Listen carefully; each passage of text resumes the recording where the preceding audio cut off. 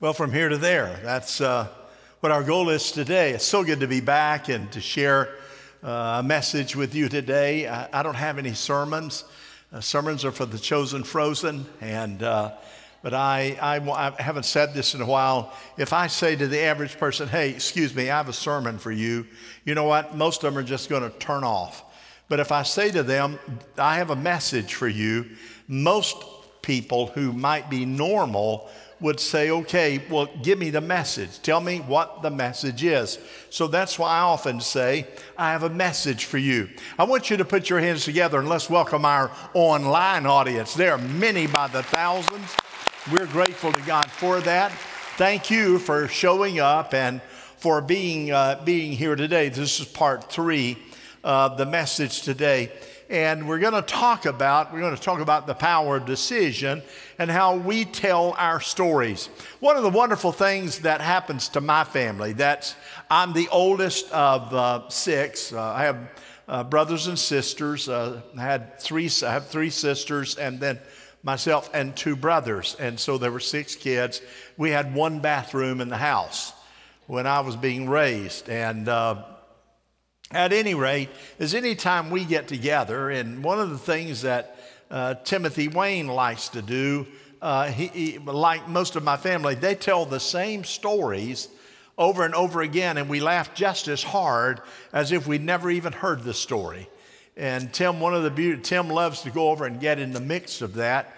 My brother Lamar, who's in the first service, they drive from West Lake Wells over there, East Lake Wells, out drive over here every Sunday to come to church. And so they come to the early service. But he had a brain bleed maybe 5 years ago. And casually, you're busy with life and they're your brothers and sisters. But when that happened to him, and the doctor said he probably will not make it through. If he is, he'll probably be a vegetable. I'm here to tell you that none of that was true. God actually blessed him, has healed him, and rightly has given him in every way great health. And I'm grateful, but I made a commitment. Hey, I'm going to call my brother Lamar every day. So at least 5, if not 6 days a week, I give him a call. How are you doing? Now, our phone calls don't last long. Lamar, like gets up early. He reads the newspaper through. I ask him, Lamar, what's in the newspaper today? Anything interesting? Yeah, it's this and this and this. Okay, it saves me time in reading the paper. And hey, you have a good day. God bless you. I love you. Love you too. That's it. That lasts 3 or 4 minutes. My sisters, on the other hand, I have 3 of the sisters. They're the oldest, which is about 11 months younger than I am, is Priscilla. And then there is Karen, the middle one. And then there's Gina. She is the baby sister. And so they talk every morning. They talk on a conference call. And I don't think they're warmed up until they're in it for about 30 minutes. They're retired. 30 minutes, they're in it. I'm thinking to myself, I talked to Lamar for 3 minutes, and they can take 30 minutes and barely get warmed up and seem to come up with something new. And how do you do that? And my younger sister, which talks real slow. Now, she's lived in Georgia all of her professional life. She and her husband own a Badcock store in Newnan, right outside of Atlanta. But Gina's always talked slow. And she takes yes and makes it 3 syllables. And she loves to rock. So she's in a stationary chair. You're going to see her rocking. We've always thought something's wrong with her, and we're not certain that it's still not something wrong with her. And you tell her that. So I told my sister, Karen, I was on the phone with her the other day, I already called them, and I've started calling them. And I said, you know what, Karen? Karen is the caring of the 3 sisters. Priscilla will care when she's prompted. Karen will care. Birthdays, she can tell you my birthday, Tim's birthday, Kelly's birthday. She knows all the dates and sends a card or a phone call or whatever. And I told her, I said, Karen, I just not feeling well. I just needed to hear your sweet voice. Now, she knows that's not me. She realized that I was sick. She said, my nickname to her is Bob or Bobby. Now, I don't know where she got it. We all have nicknames for all the family. She said, well, Bobby, that means so much to me. I appreciate it. I said, well, I'm just so glad. My nickname for her is Duck. I can tell you why. But anyway, I said, well, Duck, I appreciate it. As a matter of fact, I'd rather hear you talk than Priscilla. She said, well, isn't that wonderful? She said, thank you so much. And so you know that no longer than I took to hang up, that she was calling my older sister saying, I just talked to Bob. And Bob told me that he loved my voice and rather talk to me more than you. You know, well, Priscilla cares for my mother. She's the caregiver for my mother. Priscilla's reply, well, why don't you tell him to call you every morning to find out a report from Mama? You know, okay, she understood. And so then I called Gina, because Gina, the youngest sister, Gina doesn't put up with anything. She'll tell it like it is. Hopefully that day she's sanctified. She is a good follower of Jesus. She's in a small group and all of that, but she doesn't really give a rip. And so I said, Gina, I call her sleepy. Because as you walk around half asleep all the time, you rock, you know, it's yes. Yes. I said, you know, Gina, I'd just rather hear your voice.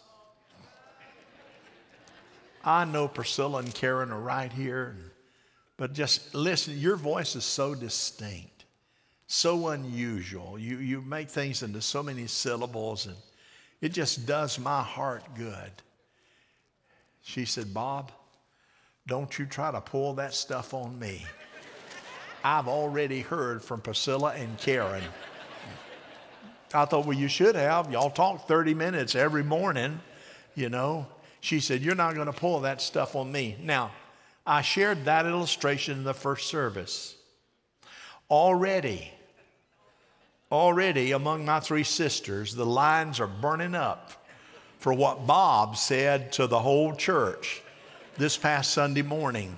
When we gather together, that will be stories that we will tell. And the stories, of course, for most are stories of interest. And listen, I'll just confess, a lot of the stories that we tell don't even have to be the truth. If you feel like it'll agitate the other one, get it. Get your story and go with it. How many know what I'm talking about? Telling those stories. And that is true among our own children, you know, our own children. So it's so many stories that we have. Every day, your life is telling a story. Every decision, every activity that you have in your life is telling a story. How you behave in a circumstance is telling a story. Some you might say, you know what, in the season of life, and we have season after season, I made the right decision, and I was facing a great challenge, and I made the right decision in that situation. I stayed in the midst of that challenge. I didn't run. I didn't let it get to me. I didn't let my feelings get too hurt. I stayed in it. On the other hand, you might say I made the wrong decision. I should have stayed. I should have seen it through, but I walked away from it. You see, think about the many stories that you already have. I have many. Think about the many decisions that you've already made, even today. And think about those that have been positive and maybe those that have not been necessarily too positive. Or maybe some decisions you took a chance. It was a step of faith, and you made the right decision, and you look and say, thank God, I didn't know if it'd work or not, but it did work, and I'm glad that I did. And then there are other decisions you made. There was no step of faith at all. I mean, you were too afraid. Even though you might have thought it was God, you thought that's too much that I have to risk. And I am not going to make that step or make that decision. And as a realization, you came and realized that you should have taken that leap of faith. Listen, we are faith people. Everything that we do in our life should reflect an attitude and an action of faith. Somebody say amen. We walk by faith, not by, come on now, not by sight. We walk by faith. When you remind yourself of that, then you begin to pep up the way that you live in your behavior. You might say, well, I have a job. I'm in a situation that I can't stand. I wish I didn't have to show up tomorrow. And you think, I can't take it anymore. Maybe you're in a warped relationship. That you say, I don't want to invest anymore in this relationship. Maybe it's a dream or a vision that you had, and you said that vision has run into a dead end. Scrap that. And then there are times that you know exactly what to do. I know this is the way, walk ye in it. I know what I ought to do in this situation. I'm going to stay, and I am not going to waver. You know, and other times I'm done. I'm walking, I'm through. Now listen carefully. Write this down in your notes. Never make a critical decision in the midst of turmoil. By that, if tempers are flaring, emotions are on edge, and there's turmoil in the air, lack of trust, do not make a critical decision when you're all worked up and ready to walk. Take that to the Lord in prayer, settle down, and then make the decision if it's a critical decision. Why? Because God will give you the wisdom that you need if you lean on Him. I know that I was called in the ministry when I was about 7 years of age. I've told this story. I can take you to the spot out there where that happened in the middle of the pasture, and I felt called. I just felt like that God called me. I didn't have any education. Nobody set me down and say, now, when God called you, Wayne, you're going to hear this voice or this. I just knew this is it. Now, I went on from 7 or 8, and because of my personality, I moved on into the teenage years. And in personality and sometime in lifestyle, maybe I didn't make the right decision. Maybe I got in trouble and I deserved to get in trouble. And the only reason I got in trouble is I got caught. How many of you still did things that your mommy and your daddy still don't know about today? May I see your hand? How many are grateful to God they don't know? That's right. Tim, you didn't raise your hand, did you, son? Thank you. Just checking. Smart boy over there. But at any rate, I know. But when I was 17, that call, I was a youth pastor at a small church, and the whole sanctuary was not as big as this middle section from here to the break back there. It wasn't that big. And I was a youth pastor of all 10 or 12 or 15 young people. And so when I felt that call, I thought I ought to talk to my pastor. And so it was Sunday afternoon before church, and I said, may I talk to you? I need to talk with you. And he said, sure. Now the church only had, I think, 5 other rooms in the whole church, and they were little tiny rooms. So we went there were 2 back rooms back of the stage area in the church. We went into one, and I told him, I said, I felt called when I was 7 or 8 years of age, and I feel like God is calling me now.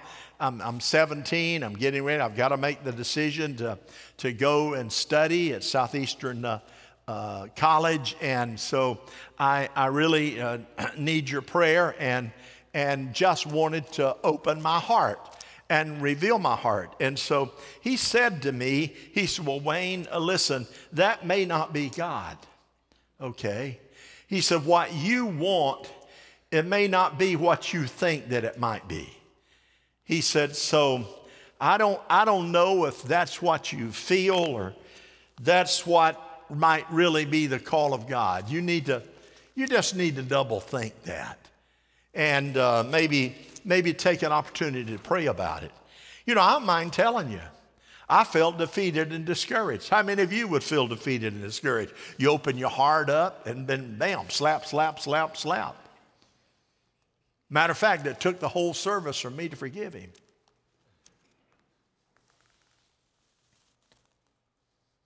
I thought if anybody ought to believe in me, it ought to be my pastor.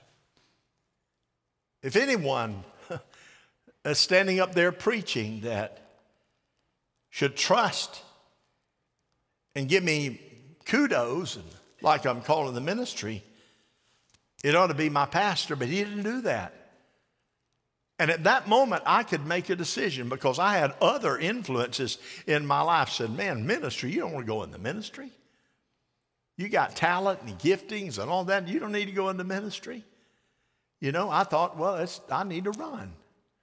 I mean, here's my pastor. But you know what? I didn't. I stayed with it.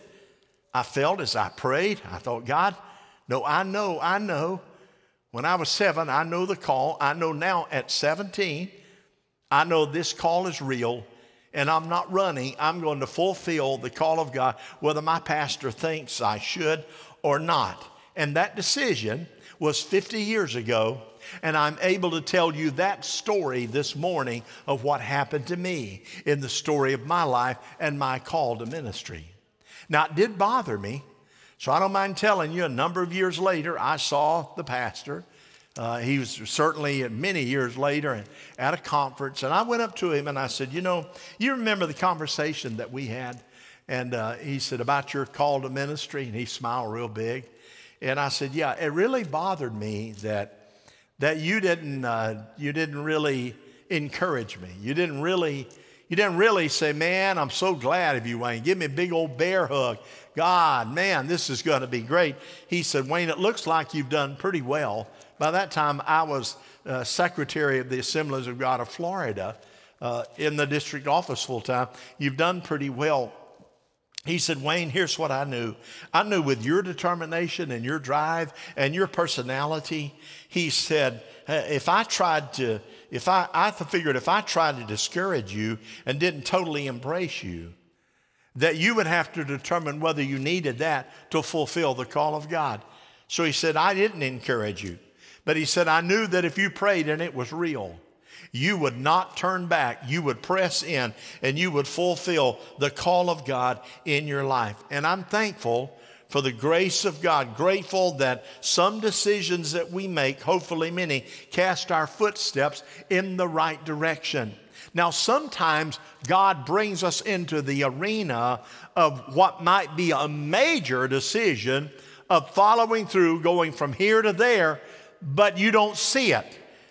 That's why it's important for us to listen to the voice of Almighty God and have a relationship with God that God can speak to us on a daily basis. So, one of my scriptures that I latched on to, Hebrews 12:2, here it is. Let us fix our eyes on Jesus, the author and perfecter of our faith, who for joy set before him, what did he do? He endured the cross, scorning its shame, and sat down at the right hand of the throne of God.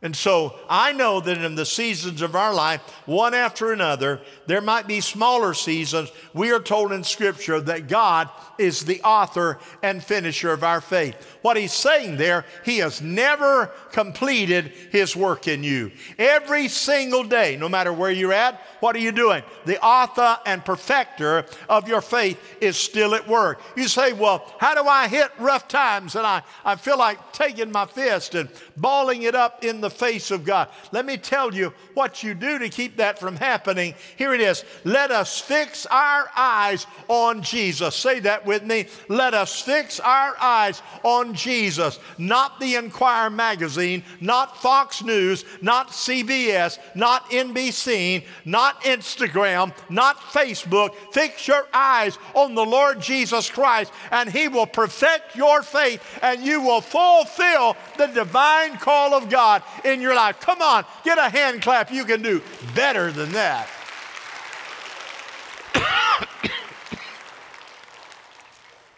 I wasn't here for the first couple weeks. I wanted to be. I was sure watching. The first week, of course, we learned you got to start your journey. You just got to bring to the realization that you're telling stories every day. And every day your life's developing a story that you're going to be able to tell. And then number two, we had Dr. Hackett last week talked about, hey, determining to stop anything that might be hindering you from doing the will of God, from doing the perfect will of God. And today we're going to talk about that sometimes it's easier to stay and discern the will of God or to fight it out and discern the will of God when it would be easier for you to just pack up, leave and say, forget it, God. I'm tired of doing all the work here. I'm tired. It could be the Martha syndrome. I'm tired of doing all the cooking and the cleaning and preparing. And Mary's sitting down there and just wetting the feet of Jesus and washing them with her hair. You see, understand, next week we're going to talk about this. When you decide to go, when it would be easier to stay. Today, as we understand the circumstance, our life changes constantly. And in this room right now and online, I'm asking you to do this in the balance of this message. Keep your mind open and listen to what God might be speaking to you about. Keep your heart open. Keep your attitude tender and sweet. And we will see, and God will speak to you, because some of you are teetering on the edge of major challenges. Some of you are facing something that you have never faced before, and it's whipping you emotionally. Some of you know that there are steps that you're going to have to take in the near future, and you're afraid, wondering how you're going to manage it. Some of you are looking at financial reverses, and you're thinking, wow, what am I going to do? Some of you are so upset over the challenges of our culture. You can't be happy today because you're far too busy looking at what might be or what might happen in the culture in which we live today. You see, here's this. Keep my heart open. Whatever you choose to make a decision, let it be a decision when you make a decision in your life story. Let it be a decision of faith that brings glory and honor to God. God, I know I want to bring glory and honor to you. Let me give you some good news. You might say, I don't have any problem. I'm on cruise control and I'm good. But let me give you the truth. One day you will face, in the near future probably, a life-changing challenge and decision that will rock you to the core. Sharon and I have done a lot of talking. And we talked about a situation of someone, and I made this statement. I never would have believed in 100 years that this person would have taken that path. Nothing spelled it out before in previous behavior. Nothing brought attention to it, but all of a sudden, taking a journey, not listening to wise counsel, not listening to anyone, running and shutting down all communication. And I said to her, I never would have believed it until it's actually happening. And then I said, we're going to pray right now for that individual. May I tell you something? You and I can't figure life out, but we can find the one who figured it out. And his name is Jesus. A good loud amen. Now here we go now. Stay with me. In the Old Testament, there's a story of a mother-in-law and her two daughters-in-law. And that story is found in the book of Ruth. You got it. The book of Ruth. You see, in the book of Ruth, Naomi, the mother-in-law, and the two daughters-in-law, one, her name was Ruth, and the other, Orpah. Now listen, they lived, Naomi and her husband and the two sons lived in Judea. But a famine hit Judea, and they made a decision to move to Moab. Moab was not a God-fearing place, but there was no famine. It was there that the two sons married Ruth and Orpah. But somehow during the famine, Naomi's husband died. Not only that, the girls' husbands, Naomi's two sons, the sons died. And the scripture tells us, you study carefully, that Naomi without a husband, and they had no assets, and Orpah and Ruth without any assets, they were reduced to less than a slave. They were reduced to beggars. In other words, if they ate, they had to beg for it. If they had any comfort, they had to beg for it. There was no master over them providing shelter and providing food because they worked hard. They became beggars. And so it is, Naomi, of course, understood that, and she said to the daughters-in-law, hey, you gals need to go back to Moab. It's easier there, and maybe God will provide a husband for you. And Orpah said, mother-in-law, that is a great suggestion. It was an easy and logical thing to go back because it made sense. Orpah said, that makes sense. And with your blessing, Naomi, I'm going back. I have hope there. I know people there. I do. But Ruth decided to do something different. She's telling her own story. She decided to stay when it would have been much easier for her to pick up and go. Now, when Naomi said that to her, I want to paint this picture of the mindset of Naomi. Naomi, when her husband was alive, her name meant joy. It meant happiness. And so Naomi, wow, a woman of joy. And her attitude and her disposition emanated that joy. But when she lost two sons and she lost her husband, she wanted to change her name to Maro, which meant bitter. Every time she said, call me Mara, do not call me Naomi.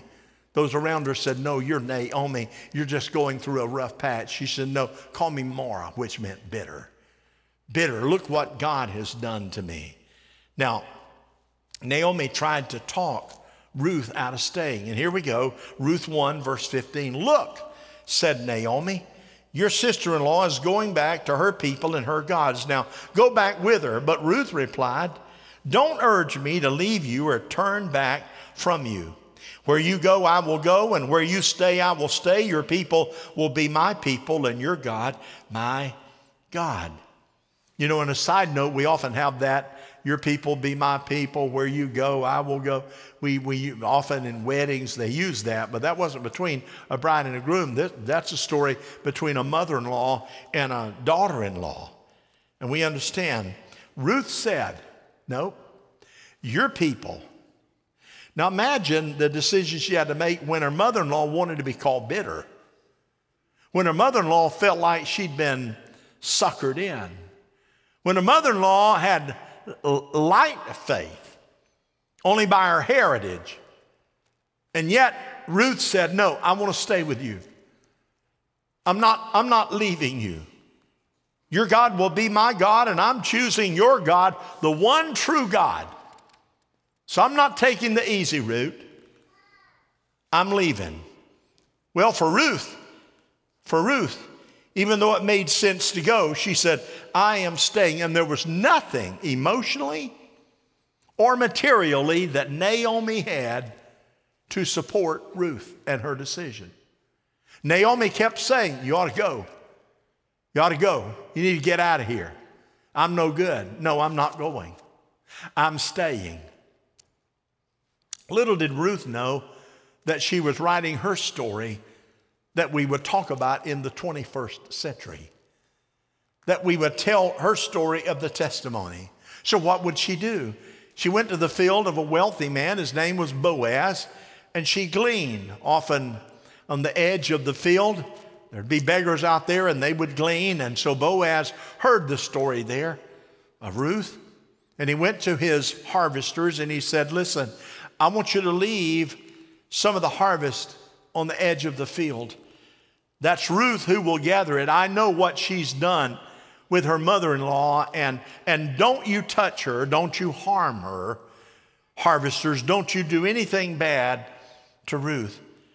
She made the decision to stay. The question was, why would a rich landowner have compassion on a nobody girl? Listen carefully. You do not know what God is up to right now in your life. You don't know what God is up to in your family. Do you think he's forsaken you? No. Do you think he's overlooking you? No. Do you think he's not mindful of you? No. Do you think he's forgotten you? Absolutely not. And I'm saying to you, be careful of letting your mind go to the place where you think God's not aware of what's going on in your life and in your family. Somebody say amen if you believe that to be the truth. Little did Ruth know, little did Naomi know that they had caught the eye. So Ruth asked. This tells you something about Ruth. I'm not afraid of the wealthy man. I'll just flat out ask him. And she did in Ruth 2, verse 11. Why have I found such favor in your eyes that you notice me a foreigner? Boaz replied, I've been told all about what you have done for your mother-in-law since the death of your husband, and how you left your father and mother in your homeland and came to live with a people you do not even know and you didn't know before. May the Lord repay you for whatever you have done, and may you be richly rewarded by the Lord. He's giving blessing to Ruth, the God of Israel, under whose wings you have come to take refuge. In that scripture, Boaz, the wealthy man, cast blessing upon Ruth. Well, in unusual events, you know the story that followed. Eventually, Ruth became the wife of Boaz, and her troubles of want and need were over. Ruth, who had no future, made a faithful decision. And now she's one of two women that have books of the Bible named after her. And here's something else. If you trace the lineage of Jesus' bloodline, it goes back to Ruth. I could have left. I could have walked. I could have said, woe is me. I could have been after a man. There's probably one available there in Moab. It could have been about me. And no, when I stayed with my mother-in-law, even though my mother-in-law really didn't appreciate it, my mother-in-law turned bitter. My mother-in-law didn't even want to be called Naomi. But in her heart of hearts, in writing the story of her life, she knew deep down inside, even though the encouragement was not there, this is what I'm called to do. Everybody with me? That's what I'm called to do. Many times in life, you and I'll come to the crossroads. You know that we have and make decisions to stay the course or walk away, to give up on God. Here's another question. What does God want you to want? What does God want you to want? Think about that. What do you mean? What does God want you to want? Well, glad you asked. You and I ought to be able to answer that question. And maybe there's something in your life that's not where it could be or should be. Maybe there's an activity. What does God want it to be?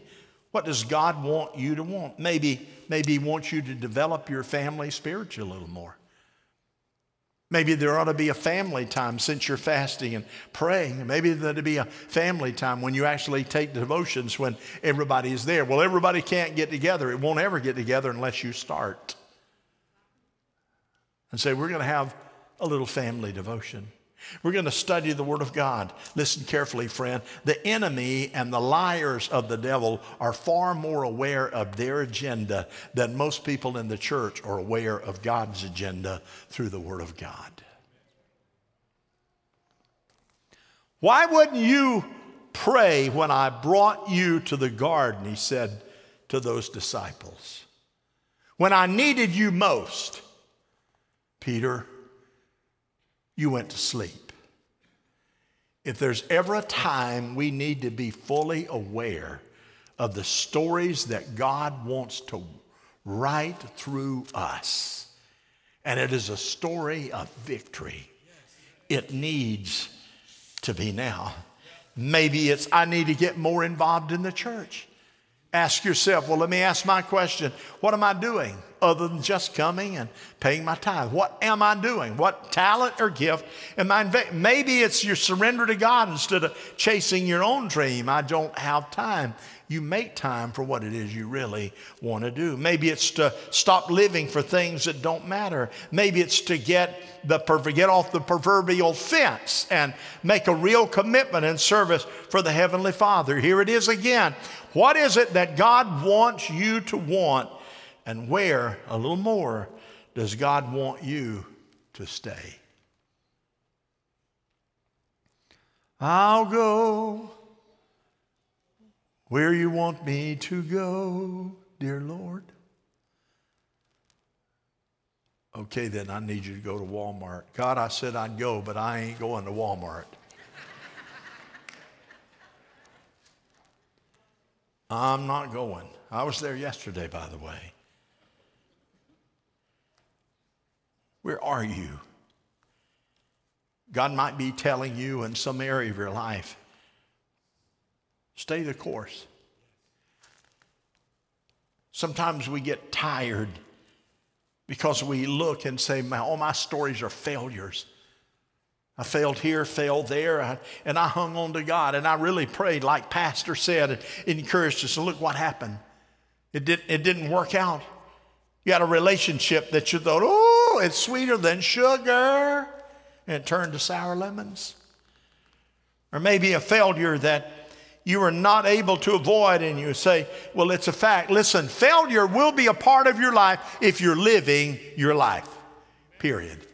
You can just get used to it. If you expect to dance through life in your polyester and never be touched by failure, the only reason that will not happen is you've decided to get you a rocking chair and sit down and do nothing and let everything come your way and you give nothing out. My friend, very seldom will you be called upon to do much of anything. But that is no life for a born-again believer washed in the blood of Jesus Christ, filled with the power of the Holy Spirit. God did not call us to park in the rest area. He called us to get up and get out there and get it done.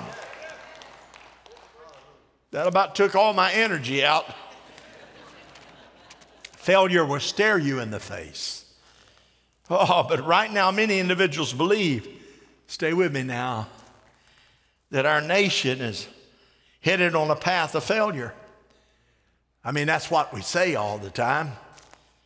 A path toward total and complete devastation. You feel, hey, it's headed toward a path that seems to be anti-God. Did you hear what they said? Anti-God.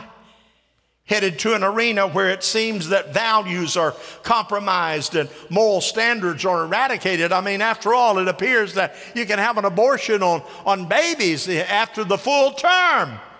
It seems like it. And as a result, many people in our culture today say, they shake their fist in the face of God and said, where were you at? Why didn't you intervene here? Why didn't you do something differently? I prayed. We believed God. We felt this is what God, and it did not happen. What's the use of putting your best foot forward? What's the use of living for God or going to church or being engaged in the church? And what is it to believing? It's a pipe dream, believing God's going to do great things and He's aware of what I'm going through. All that may be true to you in some of your life in personal issues, and you feel that way. But let me say to you, let me acknowledge that failure is a part of life. And that will be one of the stories that you will tell. But listen, failure is not the church's final destiny. Failure is not your final destiny. Failure is not mine. The reason I know That is, that God has given you the ability of free will. I get to choose a conscience to be able to make decisions, to be able to make choices that may not be the choice or a decision that we often seems logical, but somehow in the remnant of those choices, when you're up to your eyeballs in alligators and you sense that there is some supernatural thread in there, I'm telling you, our nation looks like, hey, we are headed so the devil's got a free hand. But here's what I know. There is an eerie sound in the atmosphere out there that no matter what you might see, what you might understand in your family, in our nation, there is an eerie sound of somebody warming up on that trumpet. And if you listen carefully, you can hear it begin to get louder and louder. And one day, hallelujah, that eastern sky is going to part, and the King of Kings and the Lord of Lords is going to come, and the rapture of God's church is getting out of here, friend. Come on now. How about it, balcony? Put your hands together.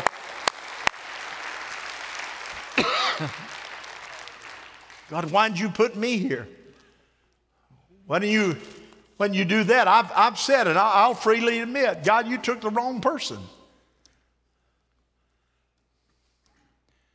I mean, this person here didn't do doodly squat. Whatever that is. This person was a bastion of strength. But God knows you have to leave those things up to God. What story are you going to tell? Here's the story he says to tell. The blood of the Lamb gave us power. But he said, it's high time that your testimony. You see, I want to live a life filled with anxiousness. How about you? Filled with anxiousness. Sharon and I, when I told her I had the COVID, and my eyesight began to go dim, they believed that I had a blood clot in the cornea of my eye. So that scared me. The other one went dim. I called my professionals. It was over the weekend. And they said, you have COVID? Yeah. Go to Tampa General. Nobody is going to see you with COVID and be able to deal with you.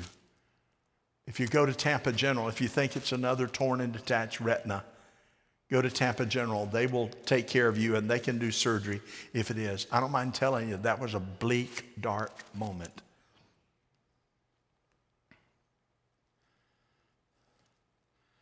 Because I felt like, here goes again. Sharon and I sat at our table. So I've got to go to the hospital. Call Tim up. Said, son, I need you to take me over to Tampa General. He said, Dad, you got COVID. I'm sorry. No, he didn't.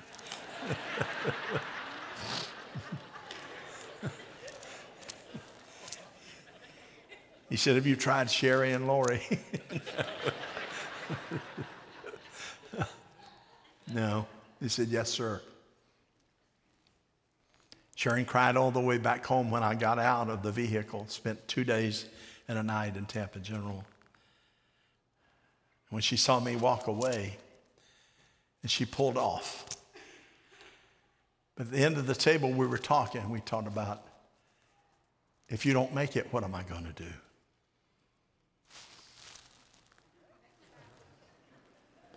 I'm going to make it. I ain't not going to make it. I'm going to make it. You better saddle up. I went in that hospital, and the key phrase was wait. Wait, I'll be back in a few minutes. That was a lie. 2, 3, 4 hours later, all through the night. But they checked my eyesight. Finally got to see a doctor. Came in them at 3 a.m. in the morning. He said, you're not torn, it's not detached. It looks like you could have had a blood clot. How are your veins in the heart? How are your veins in the neck? I said, as far as I know, I'm good. We're going to do a CAT scan. Now, you know what? Listen, it's all right if they do a CAT scan on you.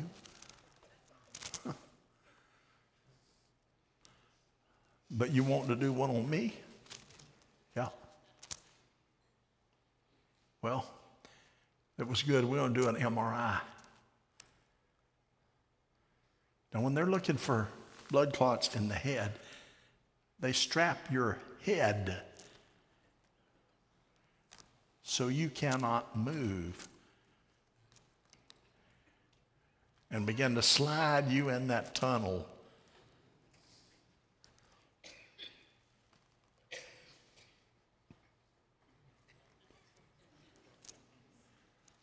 We're about through. Hang in there. We're about through. I thought it's like a washing machine that's torn up. I got out. They said, you have no blockage in your neck. You have no blockage in your heart. Well, did you find anything in my head? And the nurse said, yeah, a brain. You've had no stroke. That's good. So thank you, Jesus. I got more than I bargained for. Isn't that the Lord? I got into the COVID wing of the hospital.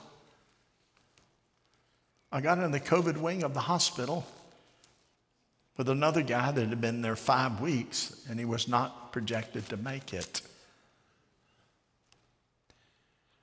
My view of the window, I was by the window, was the skyline of Tampa General. But in the middle of the night, 4 a.m., a doctor came and said, I am the head of disease control.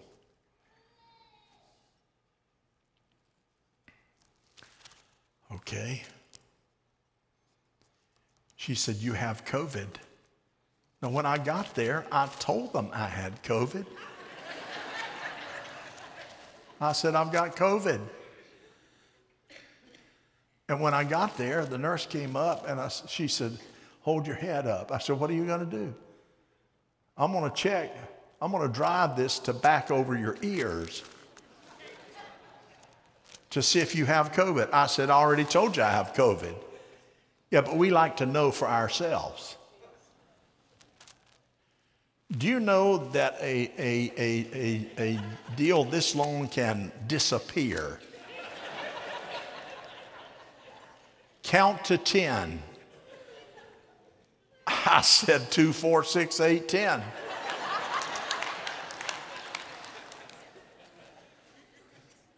She came back and said, you have COVID. This doctor of disease control, hours later in the middle of the night, said, you have COVID. Yes, ma'am. That's right.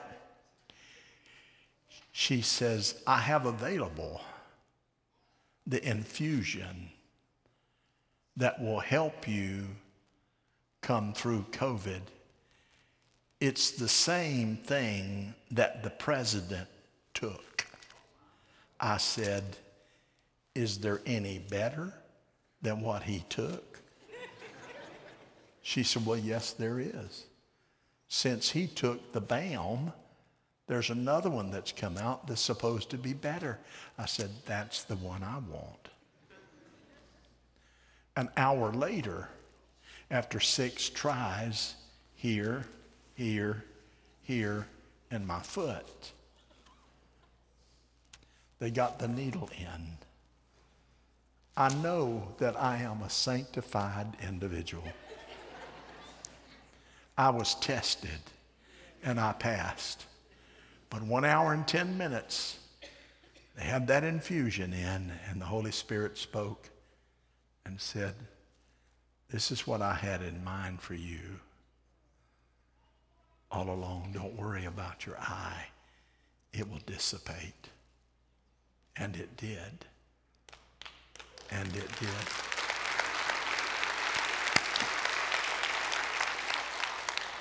Would you stand? I need to land the plane. And somebody say amen.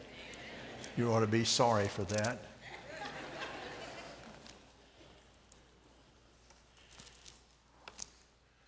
Sam Walton, how many know who he is? Sam Walton. You ever heard of Walmart? Sam.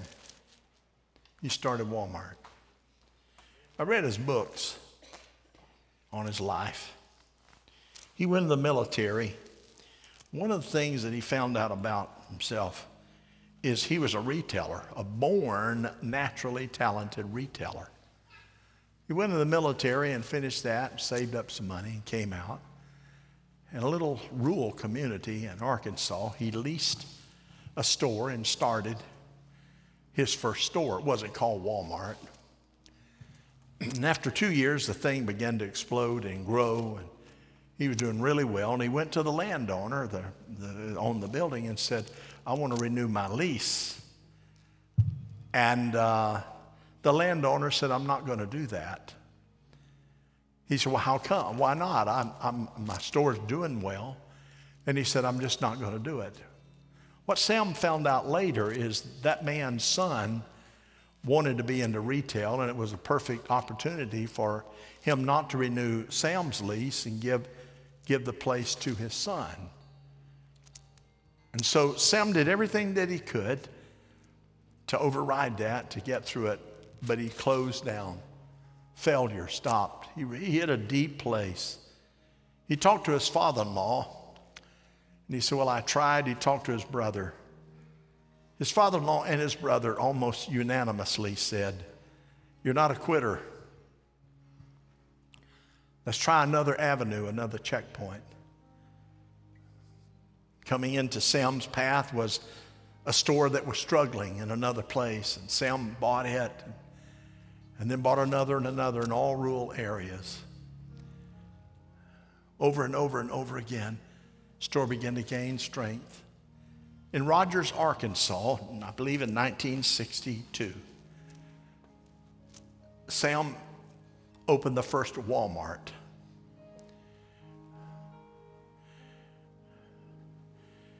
He looked back and he said, I was extremely tempted to quit. I knew what my natural gifting was, and even today, some of the principles of retailing is effective in the stores at Walmart. I went in there yesterday.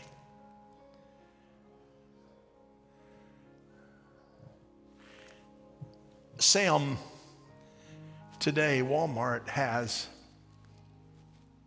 15,000 stores throughout the world called Walmart.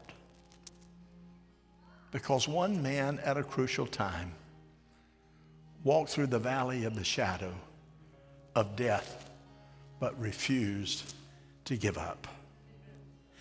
What is the story your life is going to tell?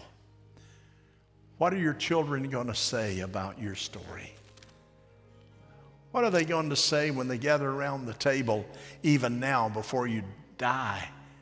Boy, do y'all remember when? Yeah, we remember. God has gifted all of us with a privilege.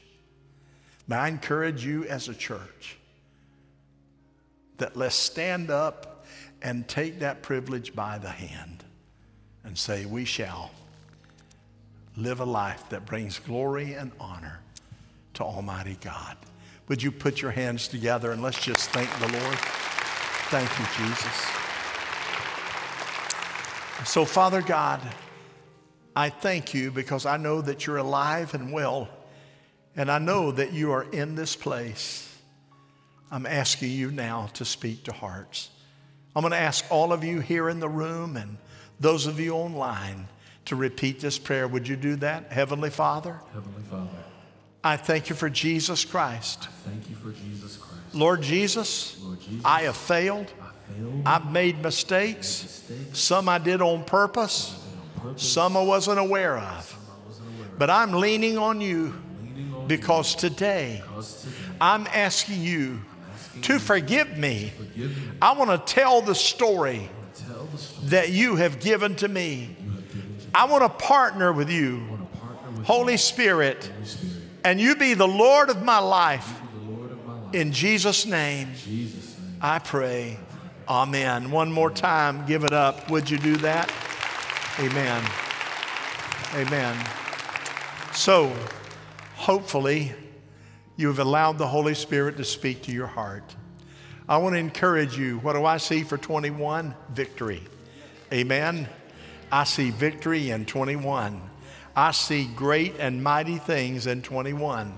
I see the power of God. God's not afraid of anything, and neither should you and I be afraid of anything. Amen. I say get your word of God, get some spitharenctum, and get out there and let's tell the world that Jesus saves. Amen. I love you, everybody. Thanks for being here. I will see you next Sunday. God bless.